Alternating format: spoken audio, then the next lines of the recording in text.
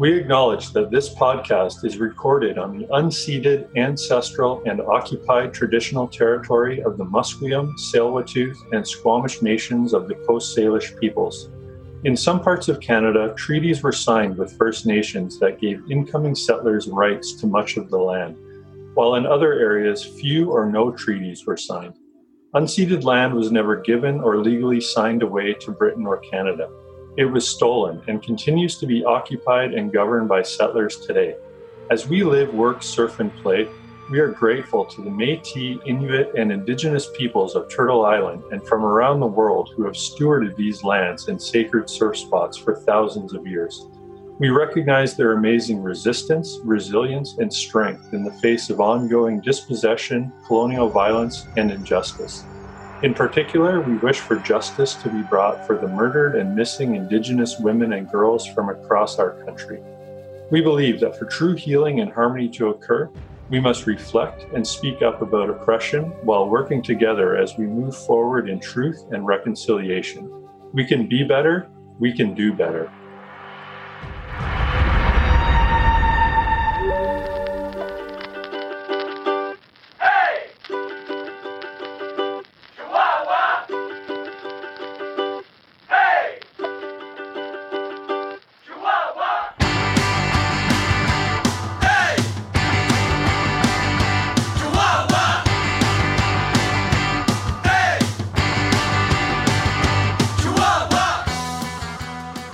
Aloha, freshies. Welcome to Permastoke. I am your host, Derek Hyatt. In this podcast, we talk to your favorite surfers and stand-up paddleboarders from across the Great Lakes, Canada, the US, and beyond. Take a peek into their lives and find out what it means to be stoked. Is it a natural state of euphoria, elation, a relentless commitment? I also talk to other Permastoke individuals related to surf culture, such as artists, entrepreneurs, filmmakers, musicians, philanthropists, yogis, and much more. Join me in learning from these field experts and enthusiasts while being inspired by their undying passion, insights, and rad tales. Permastoke is brought to you by Freshwater Surf Goods, your surf brand devoted to spreading the stoke across the unsalted seas and cultivating pride amongst the surf community. We do this by providing products and apparel that celebrate what makes both Great Lakes and Canadian surf culture so special. Stand out in the tribe by rocking our signature tee that features rad monoline illustrations of surfers shredding it up on each of the Great Lakes. Visit freshwatersurfgoods.com for yours today. And be sure to check out our stand-up paddleboard school. With future plans to relocate to Southern Ontario, we currently offer basic and advanced courses, private lessons, tours, custom experiences, and SUP yoga in the waterways of beautiful Vancouver, British Columbia. Connect with Mother Ocean, have fun, enjoy good company, and the West Coast sights and wildlife as you take your skills from okay to killer with a Paddle Canada certified instructor. If you'd rather stay dry, check out our Great Vibes Yoga Meditation and Healing Program. Aloha is a life force energy of loving and living in harmony with all my relations. Through movement, mantra, meditation, and breath, our classes reveal to seekers how to merge with their higher self so they may spread great vibrations and the spirit of aloha throughout the global consciousness. We use powerful technologies such as Kundalini Yoga and the Hawaiian art of Ho'oponopono to calm the nervous system and leave you feeling uplifted and in harmony with mind, body, and spirit. Enjoy community, connection, and a chill atmosphere filled with great vibes and sacred ancient teachings delivered with humor and integrity.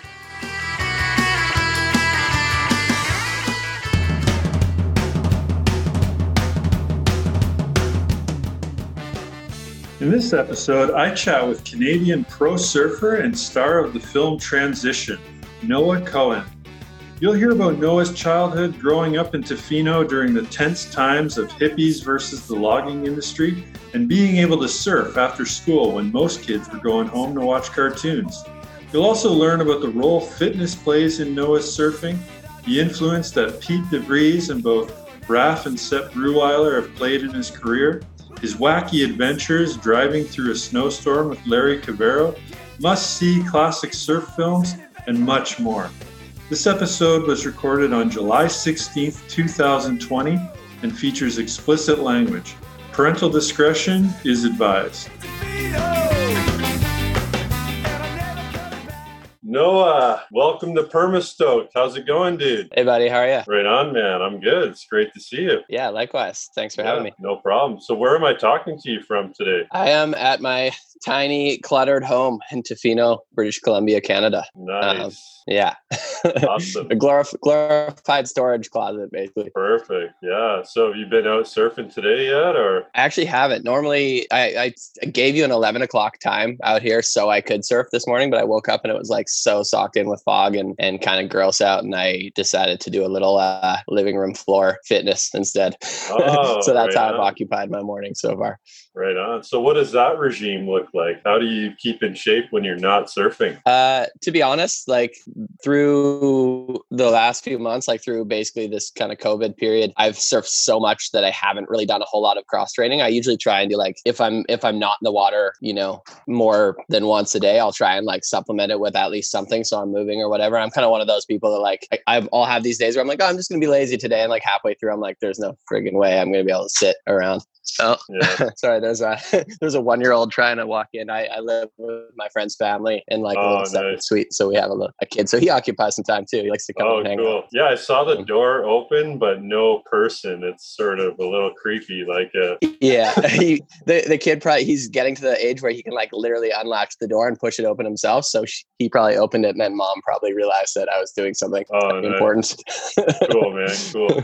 Yeah. So in surfing, where does fitness sort of play a role? Like, do most pro guys take that seriously, or do a lot of people think that out on the surf is enough of a workout? Or that's a great question. Honestly, like I think in the last kind of decade, if you're looking at the tour athletes, it's become like there's nobody on the world tour that's not doing some sort of dryland training. Whereas like maybe 15 or 20 years ago, all the tour guys just kind of drank beer and hung out and like surfed, and that was their vibe. And I think as people began to train more, the gap widened between those who were and those who weren't. And it was kind of like you either, put up or get left in the dust kind of thing. So I think that's a big reason why you see it around the competitive athletes, because you just couldn't hang if you didn't do it. Okay. I don't really compete, but I just like happen to be like a food and fitness nerd overall. And I really like enjoy, trying to figure out a way to optimize my own performance, even though I'm not doing it to win a heat. I just like to live a lifestyle that allows me to, perform at my best in the water, but also feel my best and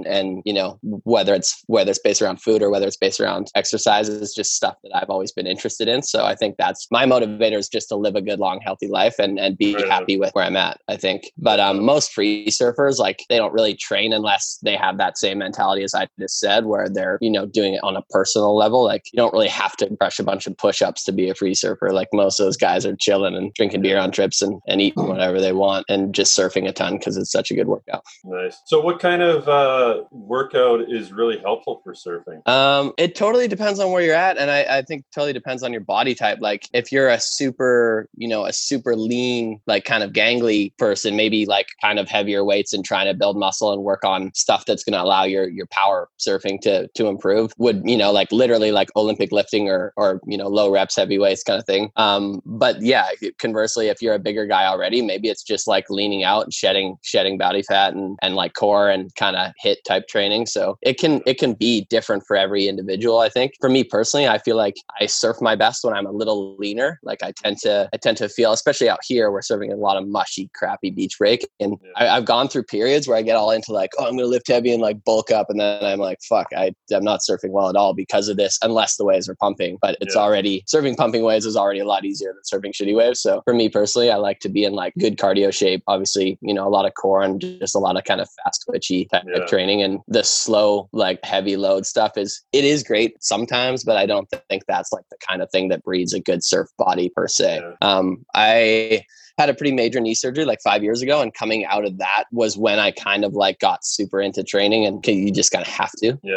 And at the time, the guy I was working with, who's an amazing strength and conditioning coach and a good friend, Jim, he was like super into lifting heavy from what I had experienced before. Like I had never really done any of that. So we worked a lot on like really building that power back. And like I said, I felt amazing when the waves were good. I felt like I really did work on my power surfing, and it helped a lot. But then when the waves are small, I was like, oh, I'm 10 pounds heavier than I used to be. And it's not necessarily a benefit. So yeah, I think it does just change depending on the person. But it's again, it's really cool to play with too. Like I love knowing that I felt like that at 165 and now I'm like 150 and knowing how I feel and all those middle kind of steps of like, okay, what allowed me to do each individual aspect of surfing the best and kind of try to like amalgamate that all together and figure out like your total optimal self.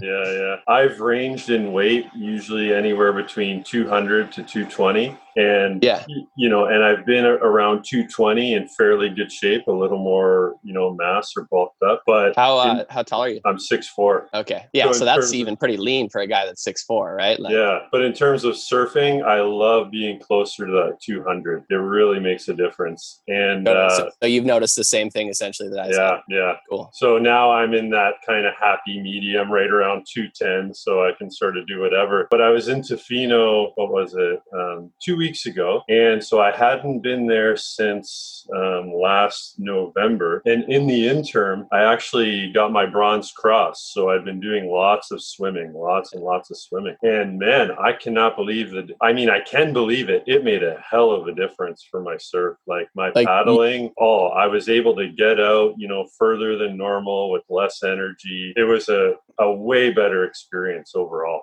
That's really cool too, because I hear so many friends, like I have actually a crew in town from Whistler right now, who they're all like amazing snowboarders and amazing athletes, but they only get to surf a handful of times in a year. So they come out and like those first 3 or 4 days are dedicated to like literally just getting the arms back. So it's cool to hear you say like, okay, you can actually bring something else and feel like it's made a world of difference. Because I hear so often from people that go long periods without surfing that it's just so hard to get it back, like it's so hard to cross train for that.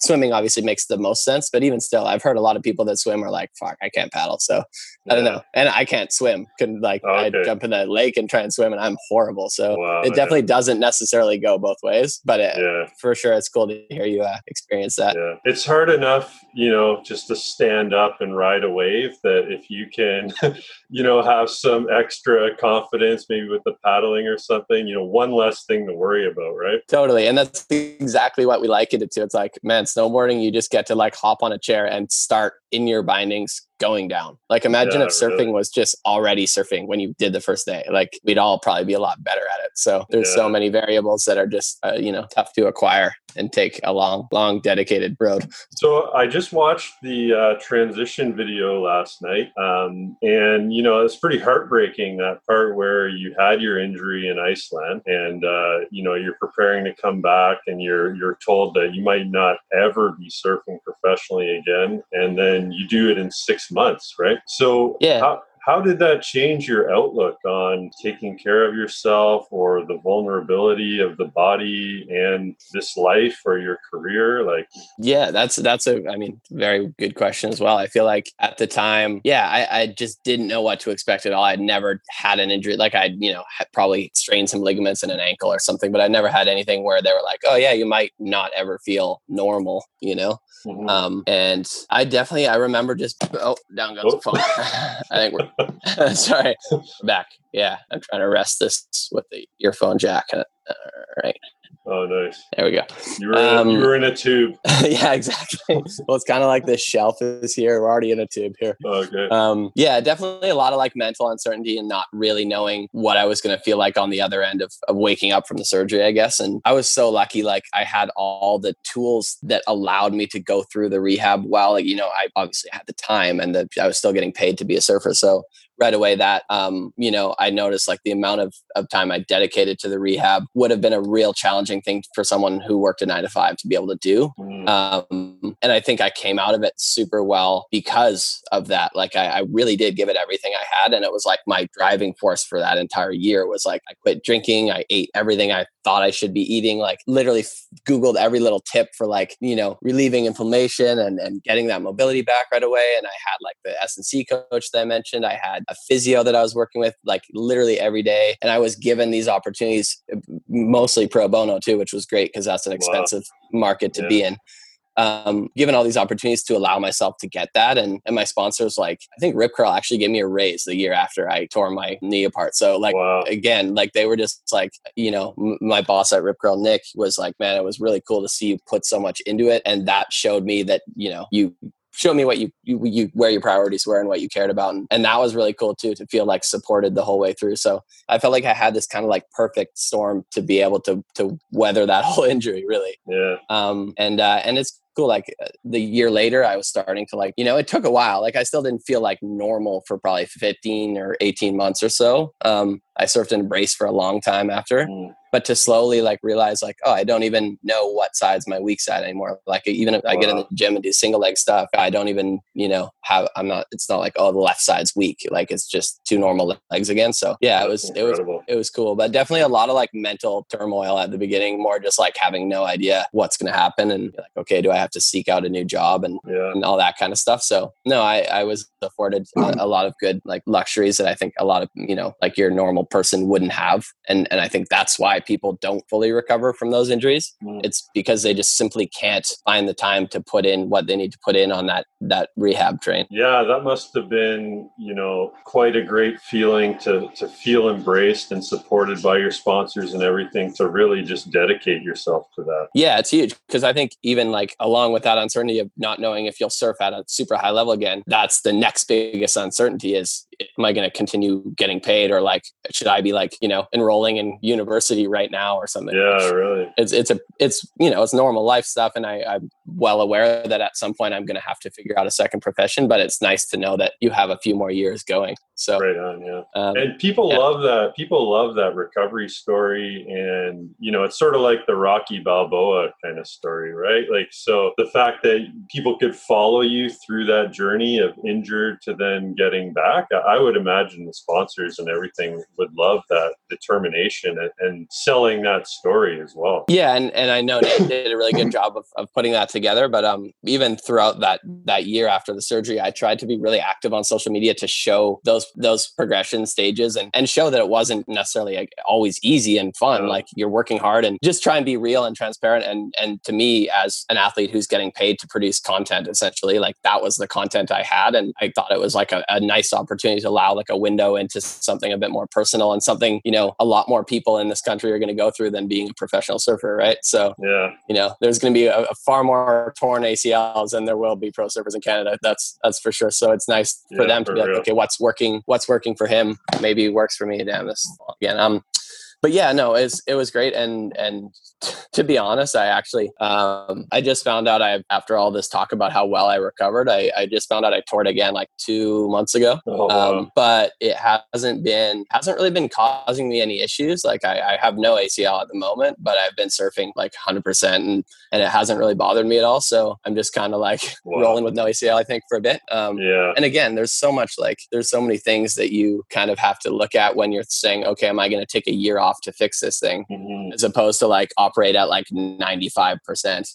It's hard not to just go that route at this stage in my career, where if I was 25 and I had all that support and knowing that was ahead of me, maybe I would fix it right away. So it's kind of like it's round two, but like a totally different fight this time. Nice. Yeah. It reminds me actually of a WWE wrestler, Triple H, back in the day. He had a similar thing. He did something to his leg and he was out for like a year, but he never left the hospital. Like he never went home. He just training. That's all he did. He was just committed to getting back in the ring. And I think he did it within a year. And it was a similar kind of thing. You might not ever wrestle again, right? Yeah. Well, and I mean, I had this like mentality at the beginning that was kind of like, it's easy to think, why me? Like, why does this happen to me? All my, look at Peter, look at all my peers that are surfing well and they don't have to deal with it. So you can easily go down that why me like kind of street. But my mentality was kind of like, why not me? Why can't I recover faster than anyone has before? Why can't I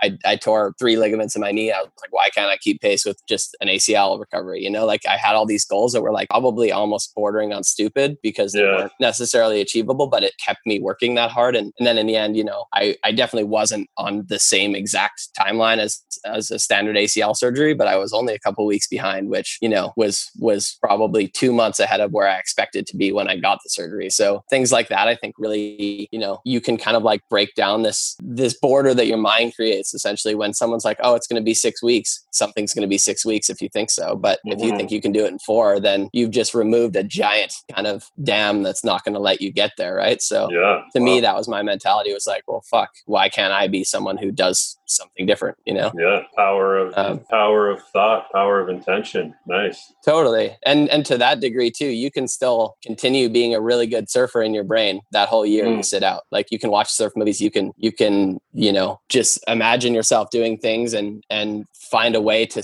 keep that like kind of brain to body connection going. And I think there's tons of science that supports that ideology. So I'm not like out to lunch saying it or whatever, but it's pretty cool to like, you know, you put that much thought energy into something and it really doesn't go away.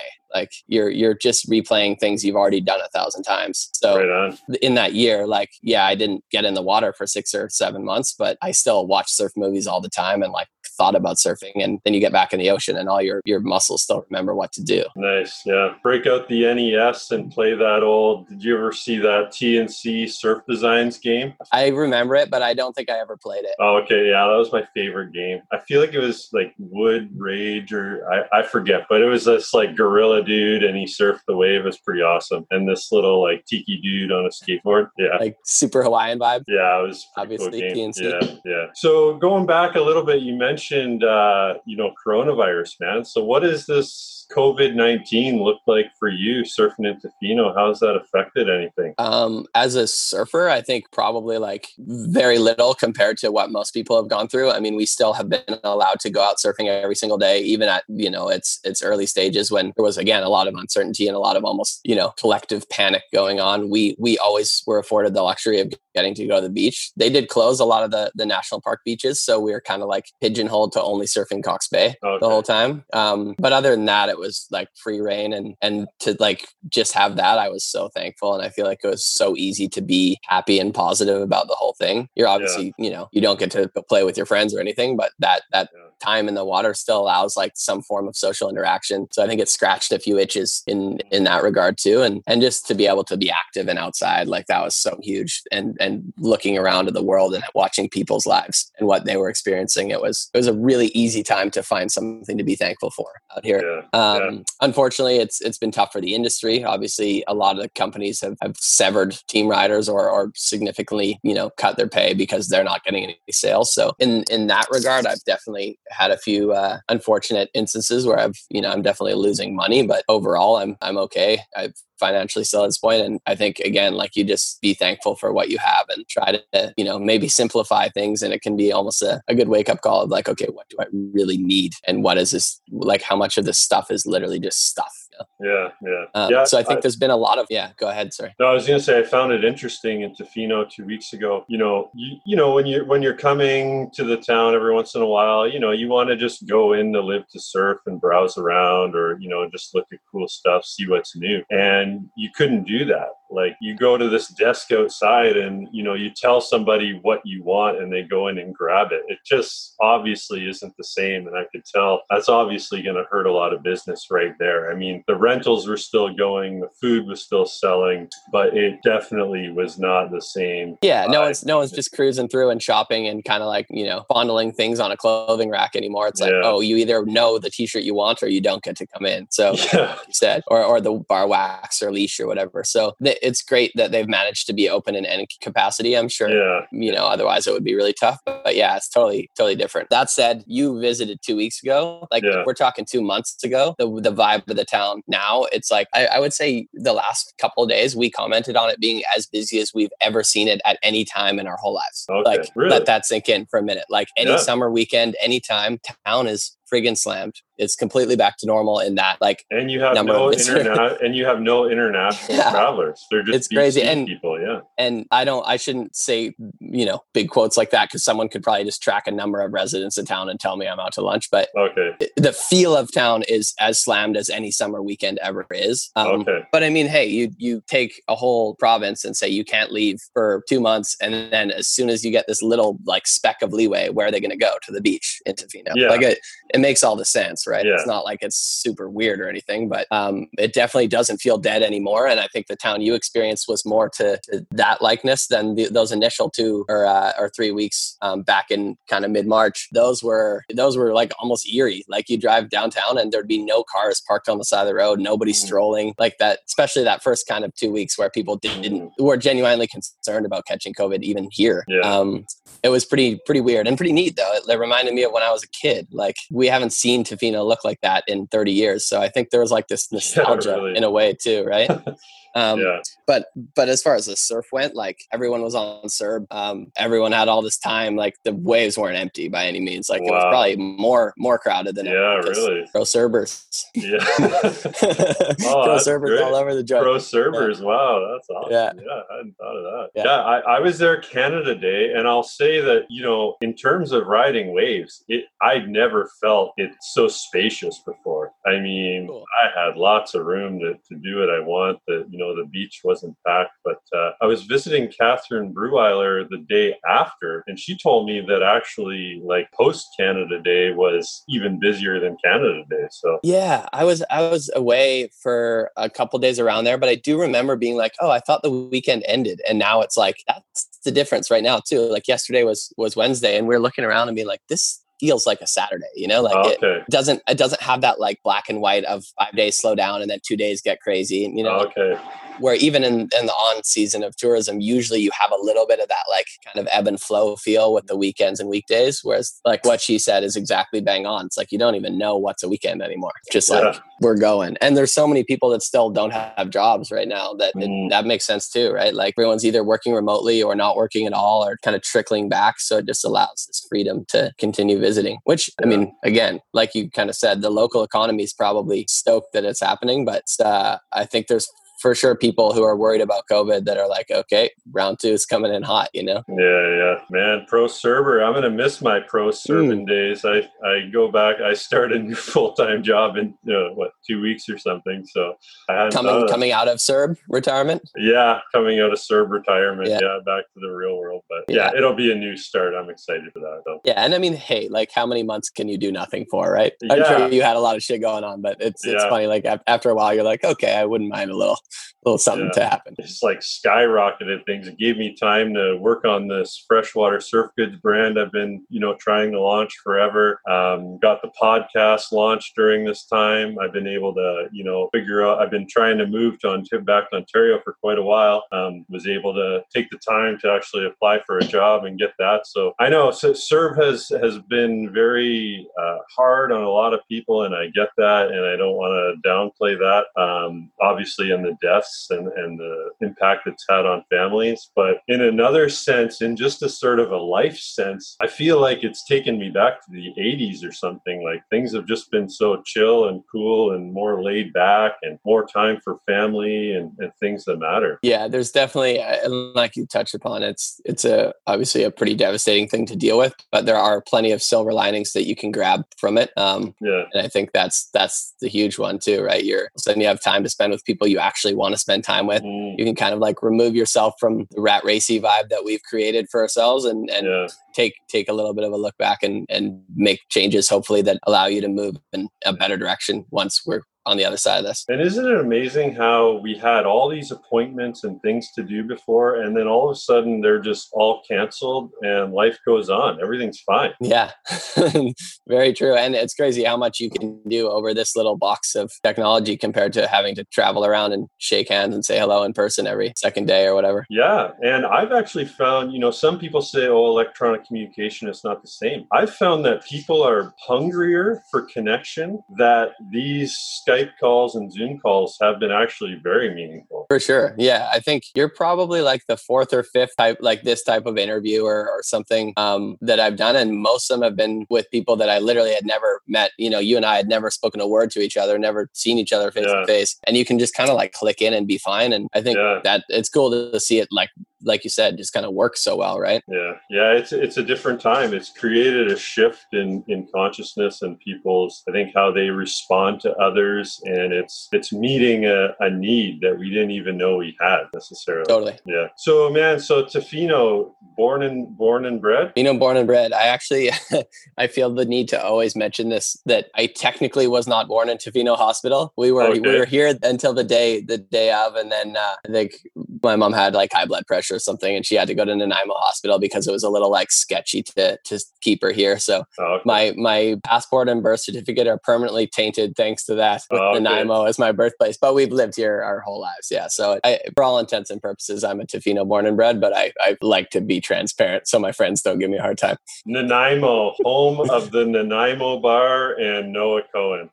Right on. Yeah. So born in Nanaimo, and then back to Tofino a couple days later. Right on. Yeah. So what did that look like growing up in that environment? I mean, it was definitely a really different time then. All the tourism and stuff that we just spoke about was kind of not present at all through the 90s, and it was definitely more of a resource type town. Fishing and logging were obviously big industry, and there was quite a bit, as we touched upon in the film as well in transition, that kind of the dispute between the environmentalist type locals and the loggers and more blue collar redneck types. It was literally like hippies versus rednecks growing up, and really? We were pretty well entrenched in Camp Hippie, so that was kind of the side that I knew. But it was a pretty interesting time for sure. A lot of just even divisiveness between, like, even as a kid, you're like, oh, you can't go play at that guy's house because their parents think this or whatever. Like, I don't think like a political divide. Totally, yeah, and it literally trickled down into like two kids at the playground, right? Because you're like, oh, Stevie's family wants to cut the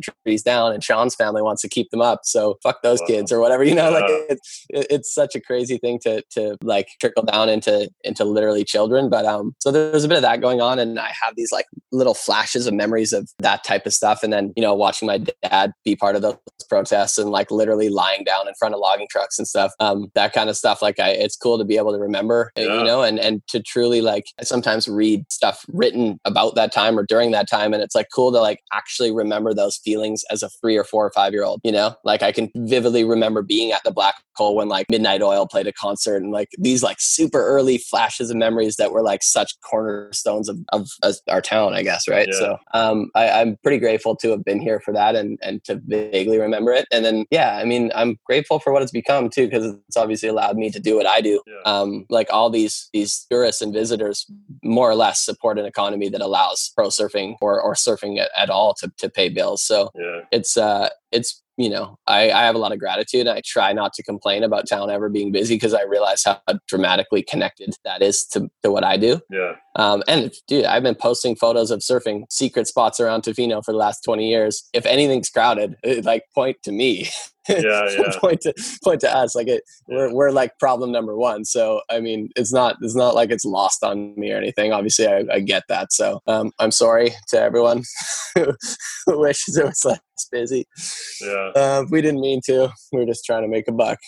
Right on. That's a joke. Kind of a joke. I've always felt the guys from Tofino, really sharing the stoke. No one has ever kind of come off to me as, don't come around here kind of a thing. It's a pretty inviting place. I would imagine the tourism as well also maybe kind of helped some of that, hippies versus loggers, in the sense that maybe it's kept some of the trees around when industry sort of shifted. For sure. And I think that everyone just realized you can't keep extracting, whether it's fish or whether it's trees or whatever. Like you can't just keep taking when it's a non-renewable resource. It just runs out. And tourism has its pitfalls too. Obviously that travel alone, like, it's not like it's this perfectly green industry, but it's a lot greener than cutting down old growth cedar or overfishing or whatever. So I think it's the lesser of a few evils for sure, and I'm happy our town went that direction, because you look around Vancouver Island, Tofino doesn't differ geographically that much than say like Port Renfrew or a Tassis or a Gold River, and all those communities aren't anything like what ours is,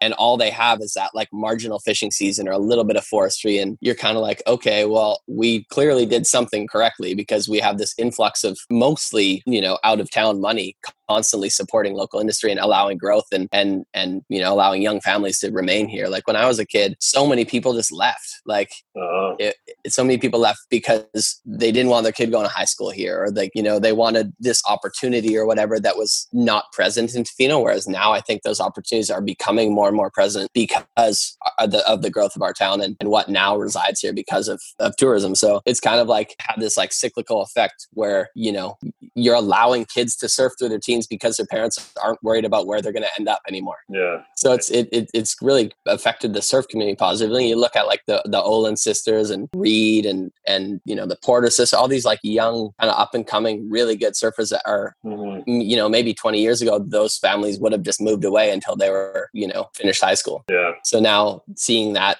being present and watching those young surfers get the opportunities that, you know, a lot of others didn't get is really cool as well. Yeah. So how does that feel for you? You must be a role model to a lot of, you know, younger kids, and their parents would probably look up to you as a success story, right?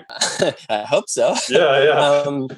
Yeah, no, I think you kind of almost forget that. Like I turned 31 this year, and I almost forget that that's a thing. Like in a way, I'm like, oh yeah, I am looked upon as that, I'm sure, from the younger surfers. But I really think, like, especially with as like Reed and the Olins, like they're just friends of mine. Like, yeah, they're 10 to 15 years younger, but I see them in the water every day, and we shoot the shit and hang out, and like we'll go on surf camping trips. And you know, I'm sure, I guess there is that kind of mentor side of things, but it's great to have like a good little personal relationship and friendship with those types of surfers. And yeah, I mean, it's hopefully like guys like Peter and I can show like, hey, this is what's possible. I mean, Peter raised a family, bought a house, did all the things that a normal human would on a surf salary, and enjoyed his life the whole way. So I think that is like the prime example of like, hey, it can be done. And he's a really intelligent guy who probably would have gone and, you know, studied something and done big things outside of surfing had he chose that route. Yeah. So I think that's the ideal role model that you're setting for a kid, is don't necessarily like be a burnout and surf all day, but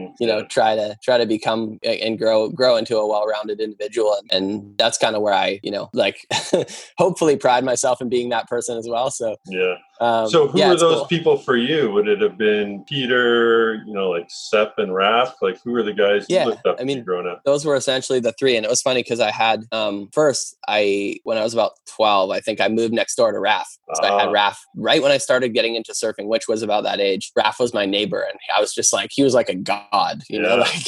And he, you know, he taught me how to like do ding repair, and he brought me out on the boat to some of the secret spots when I was a teenager. And like, he kind of was like giving me those, you know, really special opportunities that now I look back and I'm like, damn, dude, like that was so cool of him to do that. Really. Cause you know, my mom didn't have any money. We didn't have a boat. We didn't get to travel. Like all these things are like, that's a huge thing in the development of a kid going surfing. Yeah. So he did a lot. And then I kind of started hanging out with his brother Sepp a bunch, and we surfed together. Like from when I was like 15 to 18, we surfed a ton together. And like, I still think a lot of my surfing, like the actual surfing itself, came from Sepp's style, like trying to emulate his backside and like, you know, trying to take bits and pieces from all three of those guys, really about, you know, because they were head and shoulders above all the surfers. And then around 19 and 20, I started traveling with Peter a lot, and we kind of ever since have been really more or less best friends and travel together a ton. So he's been the guy, obviously, who's brought Canadian surfing to the highest level. And I think, you know, always trying to basically more or less just keep up, you know, and learn and grow from what he's done, and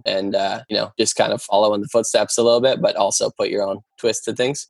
Yeah. So I can see that you're full of gratitude. I really like that. That resonates with me as well. And how did you, when you were growing up surfing, did you ever think like, this is crazy? Like, I'm living in Canada. Like, how fortunate am I to be in Canada and surfing? Like you said, there's only a handful of places that's even possible in Canada. Were you aware of that? Yeah, I guess I've become more aware of it as I aged. When I was a kid, I don't think I realized like, hey, no other kid in this entire country can hop on their bike after school, ride to the beach, and go surfing every day. There's not one. Even in Nova Scotia, you know, you don't have the waves every day. Most kids don't live close enough to the beach to even do that. The winters are way too cold to be a 13-year-old to go do that on your own. So there's all these variables that just no other zone has except for Tofino. So at the time, I don't think I realized that was like the reason Tofino was producing pro surfers. And it literally is. Like there's, you know, Nico Manos has kind of made it happen out there, and he made some money from surfing, and kudos to him. But like, he's the only guy I can think of, and I guess Logan Landry too. Like that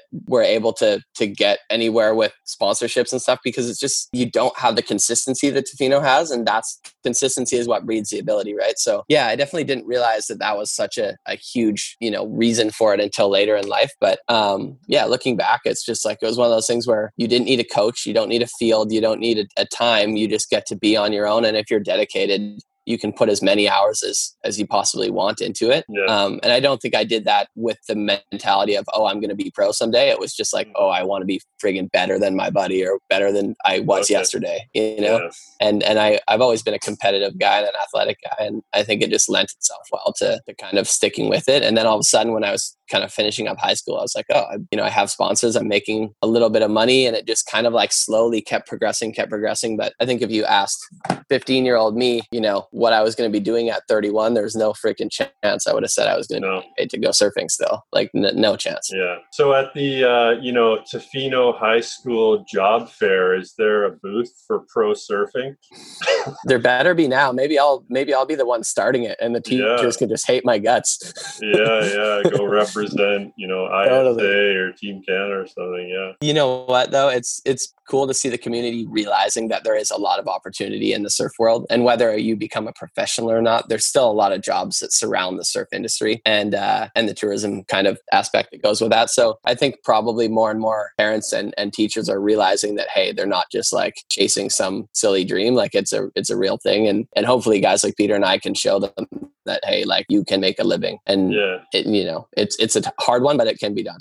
Yeah. I mean, when I go to Tofino, I love it. And I love all the natural resources there, especially. But I still feel like in 30 years from now, if I go there, I feel like there's still lots of room, right? Like you have Aftanis there shaping, like there's different things, but there's still like you're saying, there's probably going to be more industry coming in and more opportunities. And pretty excited to see what that could look like for Canada, as long as they also sustain the purity of that place too, right? And never lose the essence of the nature there and everything. Yeah, that's the hard one already. Like I think of right away, my mom's like a prime example. She moved here in the 80s because she wanted to be in nature, away from everything. And now that's becoming a less and less achievable thing to do around here. The beaches are almost always busy. There's still a couple like little secret hidden gems that you're willing to hike a trail or take a boat or something. You can get to them, but it's not what it was. And for her job doesn't revolve around tourism at all. So she gets frustrated often. Like her little slice of paradise is slowly getting invaded. But at the same time, nobody owns anything. And I try to remind her that everyone else has just as much right to her little beach as she does. So it's nostalgia, and it's like, that's human nature, right? Try to protect what was once something special or maybe still is. And there's a fine line that you tread, right? In making someone or something your own and respecting the land, or just being a dick about it and telling people to screw off. Like that's not where we're at either. So and right now, I noticed driving into Tofino, the indigenous communities there, normally relations are fairly okay, I think, but you could feel the tension there with that big sign on the way in. I forget what it said, like go home, I think it just says, or don't no come visitors. In. No visitors. Okay. Yeah. I think. Which at the end of the day, I gotta say, I kind of don't blame anyone for putting that when you have one little hospital for the 5 communities. Like it's tense. It's a really unprecedented time. Totally. Yeah. No, it's that realization of what these communities would be up against if something did actually, like if we experienced a breakout like this. Just the infrastructure here compared to the amount of people that are visiting, it would be absolute chaos. So it is good to at least like realize that. And I think in general, like you could apply that logic to almost everything here. Like people kind of tend to come here and leave their brains at home because it's their holiday, and that's fine. Like I get it. I do it the same way. Like if I'm in Whistler for 2 days, it's like, and we're partying, like fuck everything. But you just have this like blatant kind of disrespect of your land and town and this place you cherish so much. So it becomes really hard to watch sometimes. And I think that's what breeds that protective kind of feeling that, I said my mom had, or a lot of the locals have. It's like you see so much disrespect of the land itself by those types of people who are just on holiday, and they're probably good people, but they're just not thinking. Yeah. And it gets really frustrating and unfortunate. And I think, again, it's like trying to make sure, come enjoy, have your fun. But like when there's beer cans on the beach from the night before or that kind of shit, you're just like, dude, figure it out. Like that's so not sweet. I think often when you go on vacation, like you're saying, you sort of forget that it's somebody's home. Totally. And Tofino's like the most prime example, I think, of that than maybe anywhere. Like there's only really 2,000 to 2,500 permanent residents, I think. So you are like, oh yeah, no one actually lives here. But it's like, no, people do actually live here, and we have to put up with waking up to piles of garbage and cans and junk on the beach from your little rave the night before, or like, shitting on the high tide line or whatever. Like, like just stuff that's so lame, right? You wouldn't go and do it in anyone else's yard, but you forget that people do actually reside here. Yeah. So, and also, I want to go back to that, the uniqueness of being a Canadian surfer as well. And what's that like? How does the world perceive you? Like when you're out at these tours and things, and I'm Noah Cohen, I'm the Canadian surfer guy. What do people think of you, or what do they imagine the surf scene looks like for us?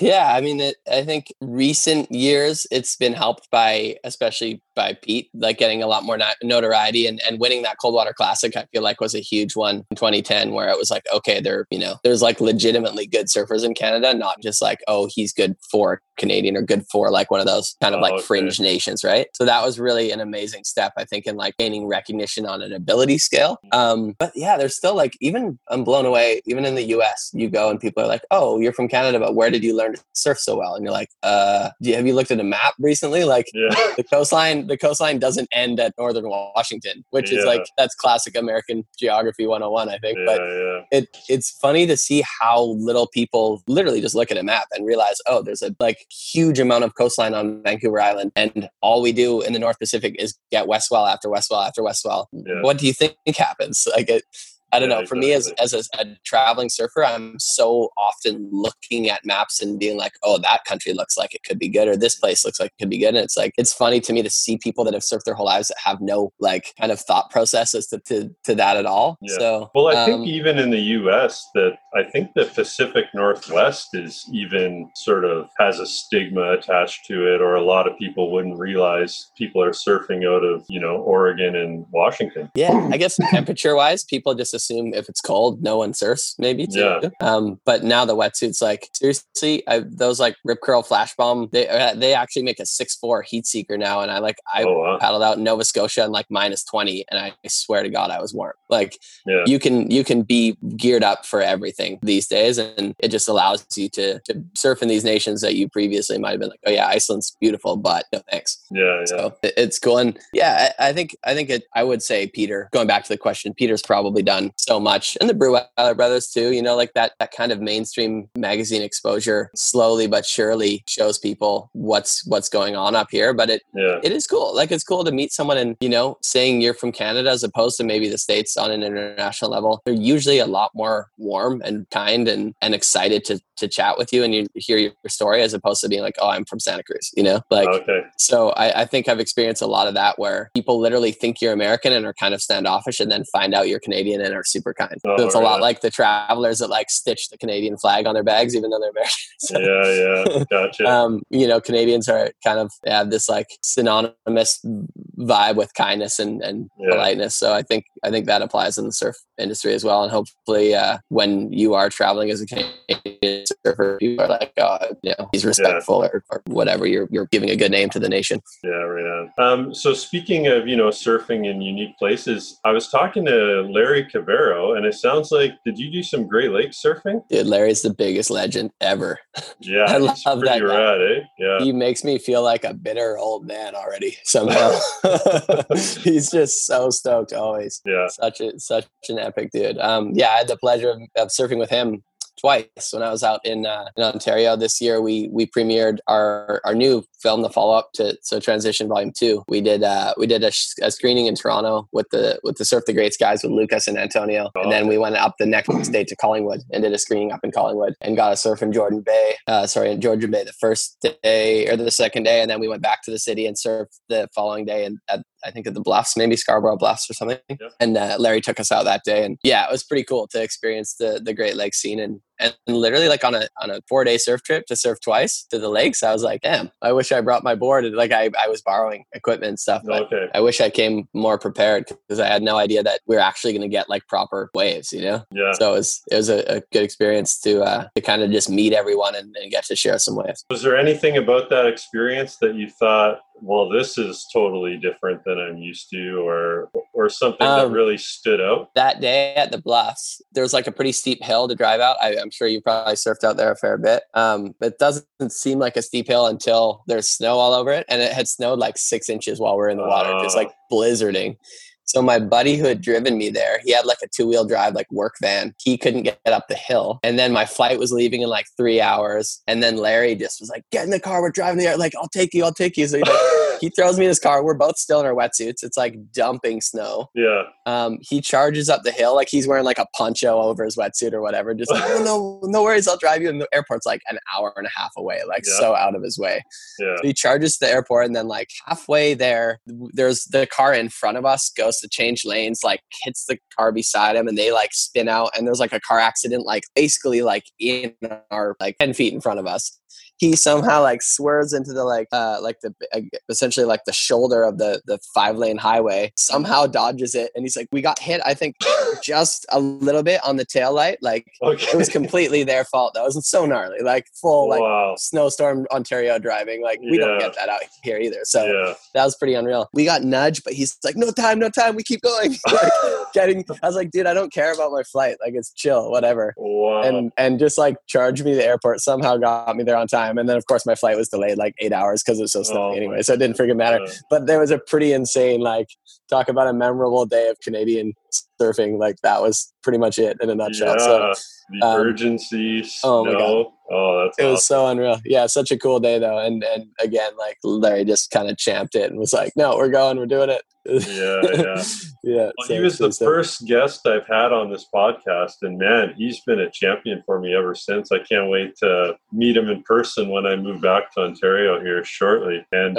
he's one of the first people I'm going to be visiting because I broke my longboard like in Tofino just 2 weeks ago. So snapped right in half, like 2 feet down from the nose. No way. Yeah, so I'll be taking that to him. He says he can fix it up. So I thought you were going to say he's going to make you a new one. I was like, oh, that's dope too. Well, actually, I just did make a sort of replacement at this place called Hidden Village Surfcraft in Vancouver. Yeah, shaped my own board. That was pretty rad. Very cool. I do have a backup. I haven't ridden it yet. No. Yeah, it was being painted while I was in Tofino. So gotcha. Yeah. Nice. So obviously you grew up in Tofino and things, but how did you actually get introduced to surfing or begin surfing? It was funny. When I was a kid, I have a twin brother, and we got in this fight around 5 years old, and we're playing at the beach, and there's this little river, and he dunked me and like held me underwater. He's a lot bigger than me, even though we were twins. And he basically just held me underwater to the point where like, I was coughing and choking and like thought I was going to drown, whatever, classic kid thing. And I just was so turned off the water from that. Like I didn't learn how to swim until I was about 10 years old. I used to have to like get my mom to write me notes to not go to swim class. Like I just hated the water. Okay. And we're always at the beach, and they would go swim, and I just like literally kick it on the sand and like not even go near it. Wow. And finally, I think around 10 or 11, my friends were always boogie boarding, and my mom's like, you gotta, like figure it out. You gotta go because you're living here. You can't not like the water living. It's just, so she finally, I think she kind of nudged me that way, and my friends were kind of getting me to come, and I just started boogie boarding with them. And one of them had their grandma lived on the beach, and there was like some surfboards under the house, and I hopped on a surfboard one day while they were all boogie boarding and just was like, oh, this is like way sicker. I'm gonna do this instead. And it actually was something that I remember like being a bit of a bummer for a while, because they would be in this like little pack, like frothing little, 12-year-olds out the back on boogie boards, just getting like annihilated and like big airdrops and stuff. And I was on the whitewater on the inside learning how to stand up and like not really part of the like group fun, So I remember being a kid and being like, oh, this is like, I'm missing out on all these like friendship times. But at the same time, I knew that surfing was what I wanted to get good at. Yeah. So I like kind of remember even then it was like this sacrifice of like social time to learn how to surf. And I feel like that's been a freaking bane of my existence distance still to this Wow. day. Yeah. It's the social sacrifice that you make to continue improving at surfing. And, it does allow you obviously a ton of great things, but you do put a lot of life on the back burner to, the amount of hours that you spend in the ocean to get to this level of surfing. Or anything, I guess, but it definitely eats a lot of normal life away. So I think when people say, oh, you worked hard for it, you don't realize you're working hard for this goal, but I think that's kind of, you're just sacrificing a lot, I think. Because it's like you said, you're not out there on a soccer field yelling at your buddies. This is very much can be very individual. For sure. And everyone has their own way of doing it too. Like some people are like, they have a coach and they do a ton of video review and they, since they were little kids, that's been the lifestyle. Whereas for me, when I was young, I just was like out there doing what felt good and be like, okay, today I want to learn how to do an air and just like try 100 airs, whereas now it's like everyone's kind of a lot more structured and which is great for ability, but it definitely takes a little bit of the unique kind of individual flavor out of it sometimes. And you see it in people surfing where you're like, oh, that kid definitely had a coach when he was young, or that kid didn't, and there's no right or wrong. It's just like changing with the times, like everything else, I guess. Nice. And so forgive my ignorance a bit here, but when it comes to the, competitive side and Team Canada and all those things, I don't always know every little piece of that. So I'm wondering where you stand with the, quest for the Olympics, and then the fact that the Olympics aren't even happening right now. What's going on? Yeah. What does that look like for you? I mean, it was funny because it was like the most asked thing. Like that's all anyone talked about for the entire year. And then suddenly it was like, oh, just kidding. You're not doing them, so it's kind of funny. Unfortunately, the way the qualification works as a nation, there's three surfers of each gender per nation get to go to the ISA games and compete for an Olympic spot. There's only 20 spots per gender for those games. So qualification alone was going to be like absurdly challenging, achievable, but really hard. And the top 10 spots for those games come off the world tour. So really there's only about 10 spots left for the surfers that aren't already on the world tour, i.e. us, to unlock. So it was going to be a bit of a mountain anyways. Unfortunately, I didn't get on the Canadian national team for the men's side as Pete DeVries, and the other two are Shane Campbell and Cody Young, and they're both surfers who grew up in Australia and Hawaii but have Canadian citizenship. Okay. So Pete's the only like hometown, I don't even know, born and bred Canadian to be on that men's side. And then the similar story with the women. Matea was the only one who made the women's team, and the other two are from Hawaii and California. Again, have Canadian passports, Canadian parents. I think Paige Alms, who's the big wave world champion, amazing Jaws surfer. She, I think, may have been born on Vancouver Island, and then the family moved to Maui when she was young. But it's kind of classic Olympic year happenings where all these countries are basically just scrounging for athletes that have citizenship and trying to provide their nation with the strongest team they possibly can. So I think a lot of people are like expecting me to be really pissed off, like, oh, I lost to Canadians that weren't Canadian. Oh, okay. But in a sense, it's like we all had equal opportunity to be good surfers. And I'm just like, I should have freaking beat one of them and I didn't. So that's kind of my outlook. But yeah, it's a bummer, of course, because if it was like, the hometowners only, you kind of back in the chances a little bit more. But so unfortunately, I won't be going to the Olympics if they happen, when they happen. Yeah. But yeah, hopefully at least one of any of our team members get to go, because it's going to be a pretty huge occurrence for surfing. So for sure. Hopefully Peter can be that guy. Yeah, definitely. And it could still be in the cards for you down the road, I'm sure. There's another games in 4 years in France, and I think they're going to do that one at Chopu, apparently, the surfing side, which is pretty crazy. And to be honest, there's a lot of room. I'm good friends with Dom, who's the president of the Canadian Surfing Association, and there's a lot of other stuff and needs within surfing in Canada that I feel like I could lend a hand to, and whether it's mentorship or help Shannon with coaching or help Dom with the presidency itself. It's stuff that, like, if I really do want to be a part of, the CSA, the Canadian Surf Association, there's plenty of opportunity to do so, even if it's not as an athlete. So I'm definitely grateful for that to be around too. And of course I care about seeing the younger surfers get more and more opportunities to make a splash on the world stage as well. Yeah, nice. Right on, man. Well, we're coming up to an hour here, but before I let you go, just a last couple questions I like to ask people. And that is, when you're not surfing, what else are you stoked about? Well, this time of year, when the sun's out, just trying to get outside a ton, hike, enjoy, BC has such incredible, like, stuff to do outside, hang at the lake. I actually, one of my good friends, Chris Rasman, he's a pro snowboarder. He's in town. He's really into foiling. So he's been doing a lot of foiling. Like he'll paddle out on his board and catch waves and foil in the lineup. So he took me to the lake. We brought my jet ski to the lake the other day, and he attempted to teach me how to get up on a foil, which was a freaking insanely humbling experience. Really? That was such a hard thing to do. Wow. I was horrible at it, but I did eventually manage to literally spend 5 seconds on the foil and feel that feeling. And it was pretty incredible. So hopefully I get to do more of that with him. How did that differ from riding a board? Dude, it's not even the same at all. No.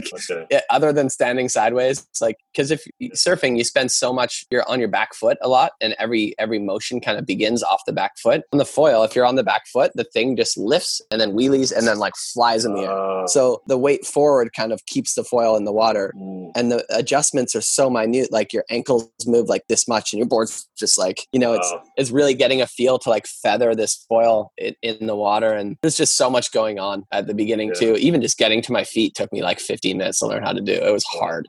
It definitely was, like I said, one of the most incredibly humbling learning curves I've experienced. I think too, because you go out with the ideology of I'm a surfer, I should get this.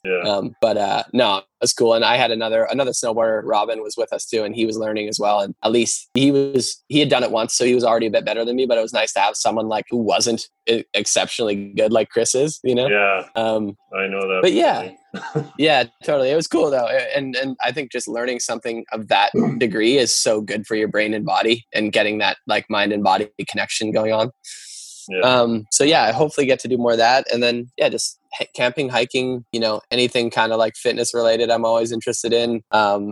Just enjoying life and staying stoked, like you said. Right on. Yeah, man, that sounds perfect. Yeah, I'm into all that too, the camping and everything.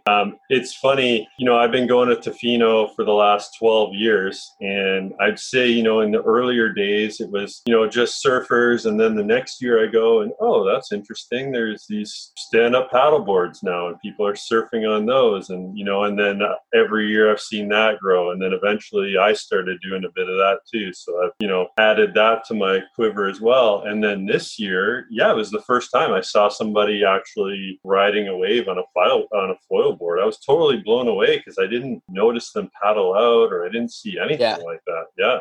It's funny. It probably was my friend. He was here a couple weeks ago as well. And he's the only dude I've seen paddle foiling. There's a SUP foiler that I've seen around, and then Chris on a normal shortboard foil. And that's literally it so far that I've seen. So high likelihood that was my coach extraordinaire from 2 days ago. Yeah, right on. Well, I know with the e-foils, they say that you want to learn how to fly.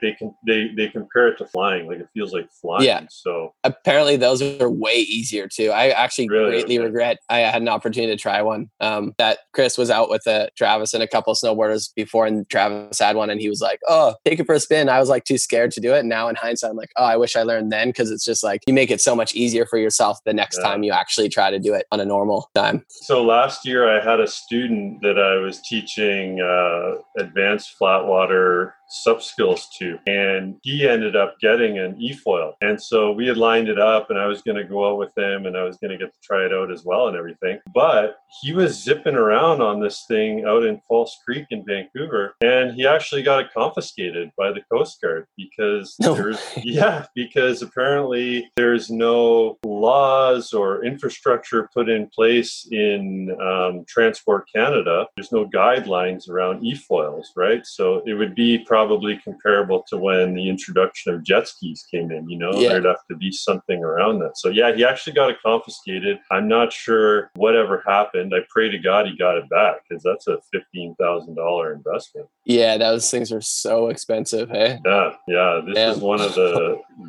lift ones, which I think is, the higher end of those, because I think Laird Hamilton's involved with them and whatnot as well. So those lift ones, I'm told, Chris said that too. The lift ones are the best ones going. Yeah. So COVID has also kept us, indoors a lot as well. Have you been watching anything cool or reading anything cool? A lot of reading at the beginning for sure. And definitely reading's been one of those things the last couple of years I've been trying to like make sure I do more of. I read a lot as a kid, and like my mom always read to us as small children. So I feel like books have always been far more normal than TV for us. And yeah, it's been really nice to like, you know, on a Friday night at 6 p.m. find yourself in bed reading rather than worrying about what your friends are doing, because you know they're not doing squat. Anyway, I mean, now that's changing, but those first months or two, like when it was still dark early too, I did a ton of reading then, and it was a nice change of pace. As far as TV, I've been watching Waco the last like week. Nice. Which is pretty sick. I went to the wave pool in Waco last year too, so it's kind of cool to like, you know, see the town and then see this and be like, well, yeah, this kind of makes sense for the vibe down there. Yeah, wow. Thank God you weren't going in the wave pool during those events. Oh my God, that's a heavy documentary right there. Highly recommended though. Very good. Did you watch not documentary, but based on you watched the dramatized version. Yeah. I watched that too. That was pretty epic. And you know, it was interesting because I don't know if what's the guy's name? David Koresh, yeah. David Koresh, yeah. They really made him to be a character that you empathized for. I know. That's what I thought too. I was like, there's no freaking way that he was the guy. Like, you almost start feeling for him in a lot of and like, you're kind of like, I don't know if I buy that. Yeah, because we can't forget about the abuse to women and things like that he was doing, right? And the sexual coercion. But man, it was pretty heartbreaking. And the scenes with the tear gas at the end, it was like, oh my God, so irresponsible. And it just rings really true today with the whole Black Lives Matter, movement. It's like, it just seems like when it's in the interest of the government or the police, it's okay to do, right? But no, it's flat out wrong. Like, innocent people die for no reason. For sure. And that's a good example of a story that probably had, some evil on both sides, but it definitely is interesting to see how they painted the picture. Yeah. Cool show. Yeah. Pretty heavy, but cool. And what's the book? Anything that you're reading that's really cool? I've read a couple, like, I don't want to get too sentimental, but there's a couple more like kind of spiritual sided books. Like, I'm reading Eckhart Tolle right now, but I read one called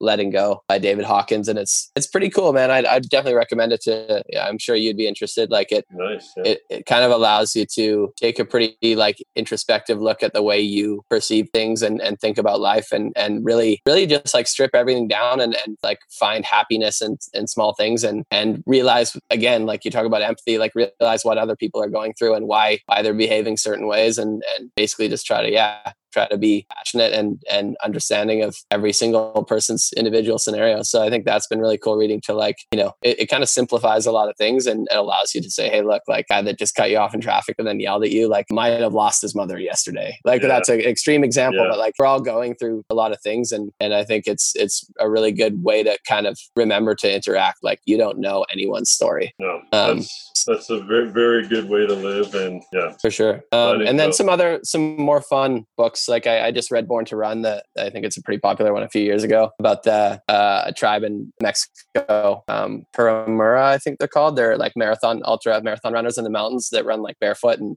really cool. Like, as an athlete, really cool stuff. A lot of like, sports kind of physiology stuff buried into an amazing story as well. Wow. So that I would highly recommend if you haven't seen it. I think in the running community, it was like a super popular one.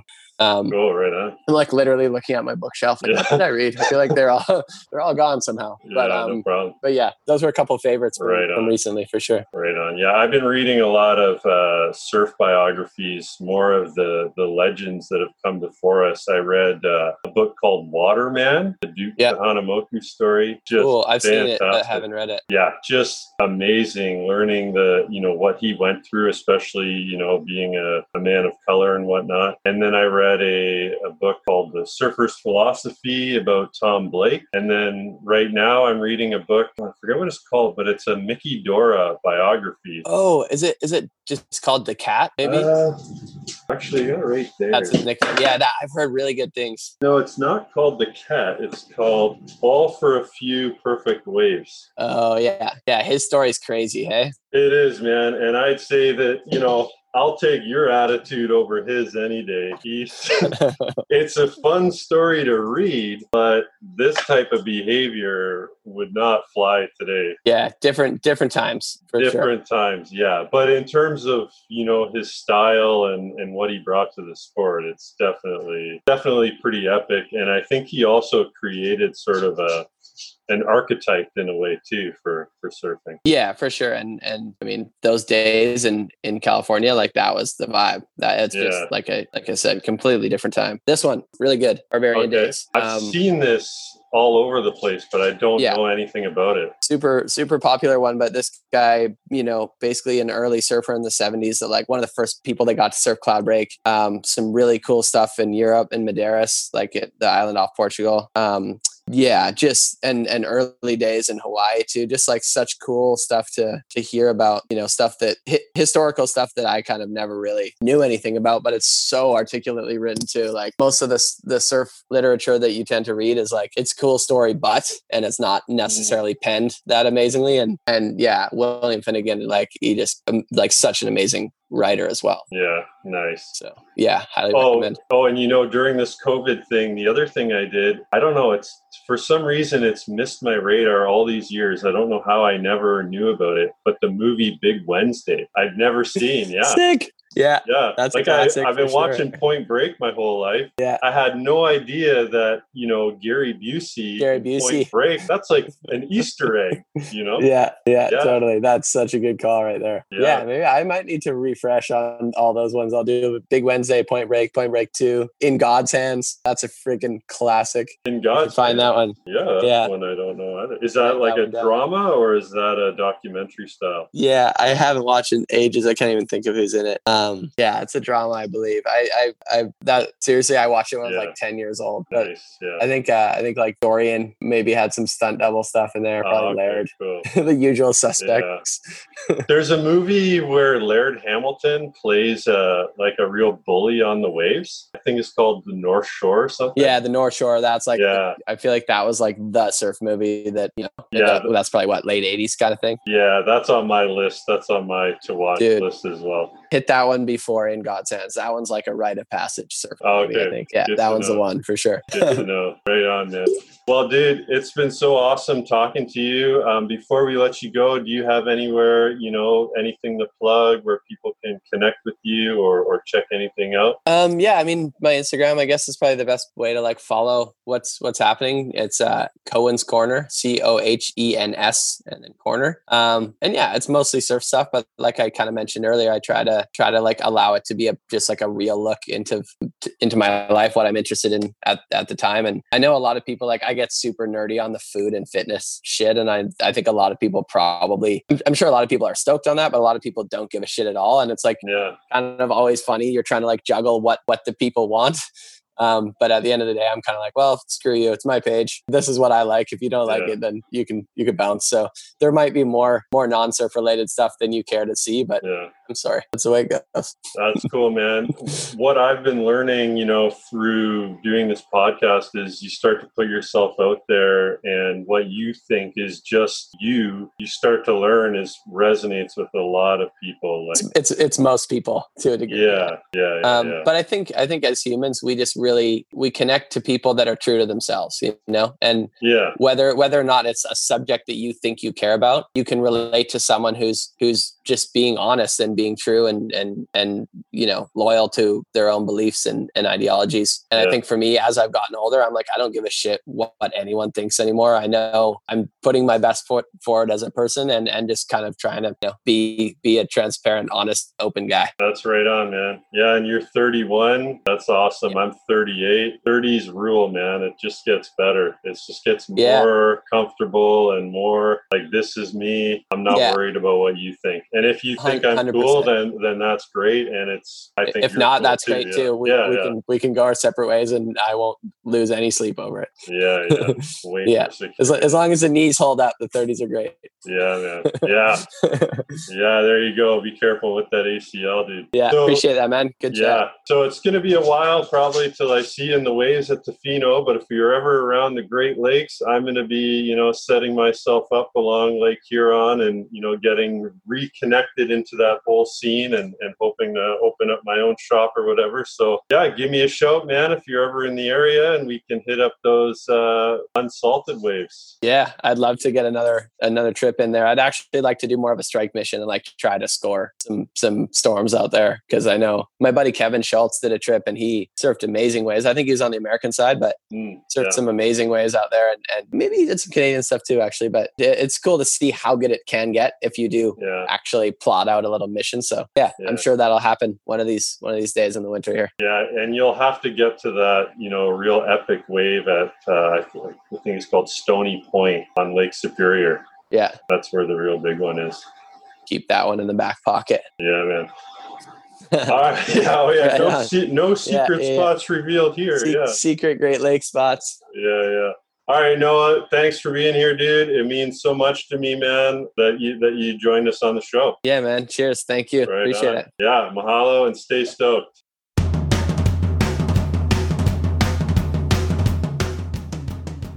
That's all for another episode of Perma-Stoked. I hope you all enjoyed listening to that. Again, I want to say mahalo to Noah Cohen for his sharing. Man, he's a nice guy. Super humble and caring. I love talking to him. He's really generous. That was a great conversation. And if you want to connect with Noah, you can find him on Instagram at Cohen's Corner. And be sure to check out the film Transition on Vimeo. And again, mahalo to the Planet Smashers and Stomp Records for allowing us to play Surfin' in Tofino off their 1999 album, Life of the Party. I'm going surfing in Tofino.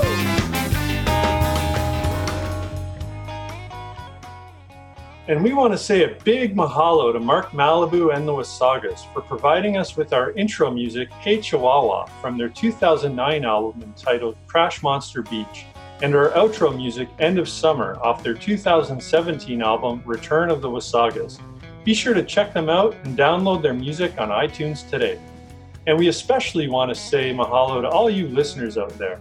We're so grateful that you chose to join us for this episode, and we look forward to providing you with even more awesome content in the future, because there are more episodes on their way. In the meantime, feel free to go back and listen to previous episodes. And if you enjoyed listening or watching the show, be sure to subscribe on iTunes, Apple Podcasts, or wherever it is that you get your podcasts.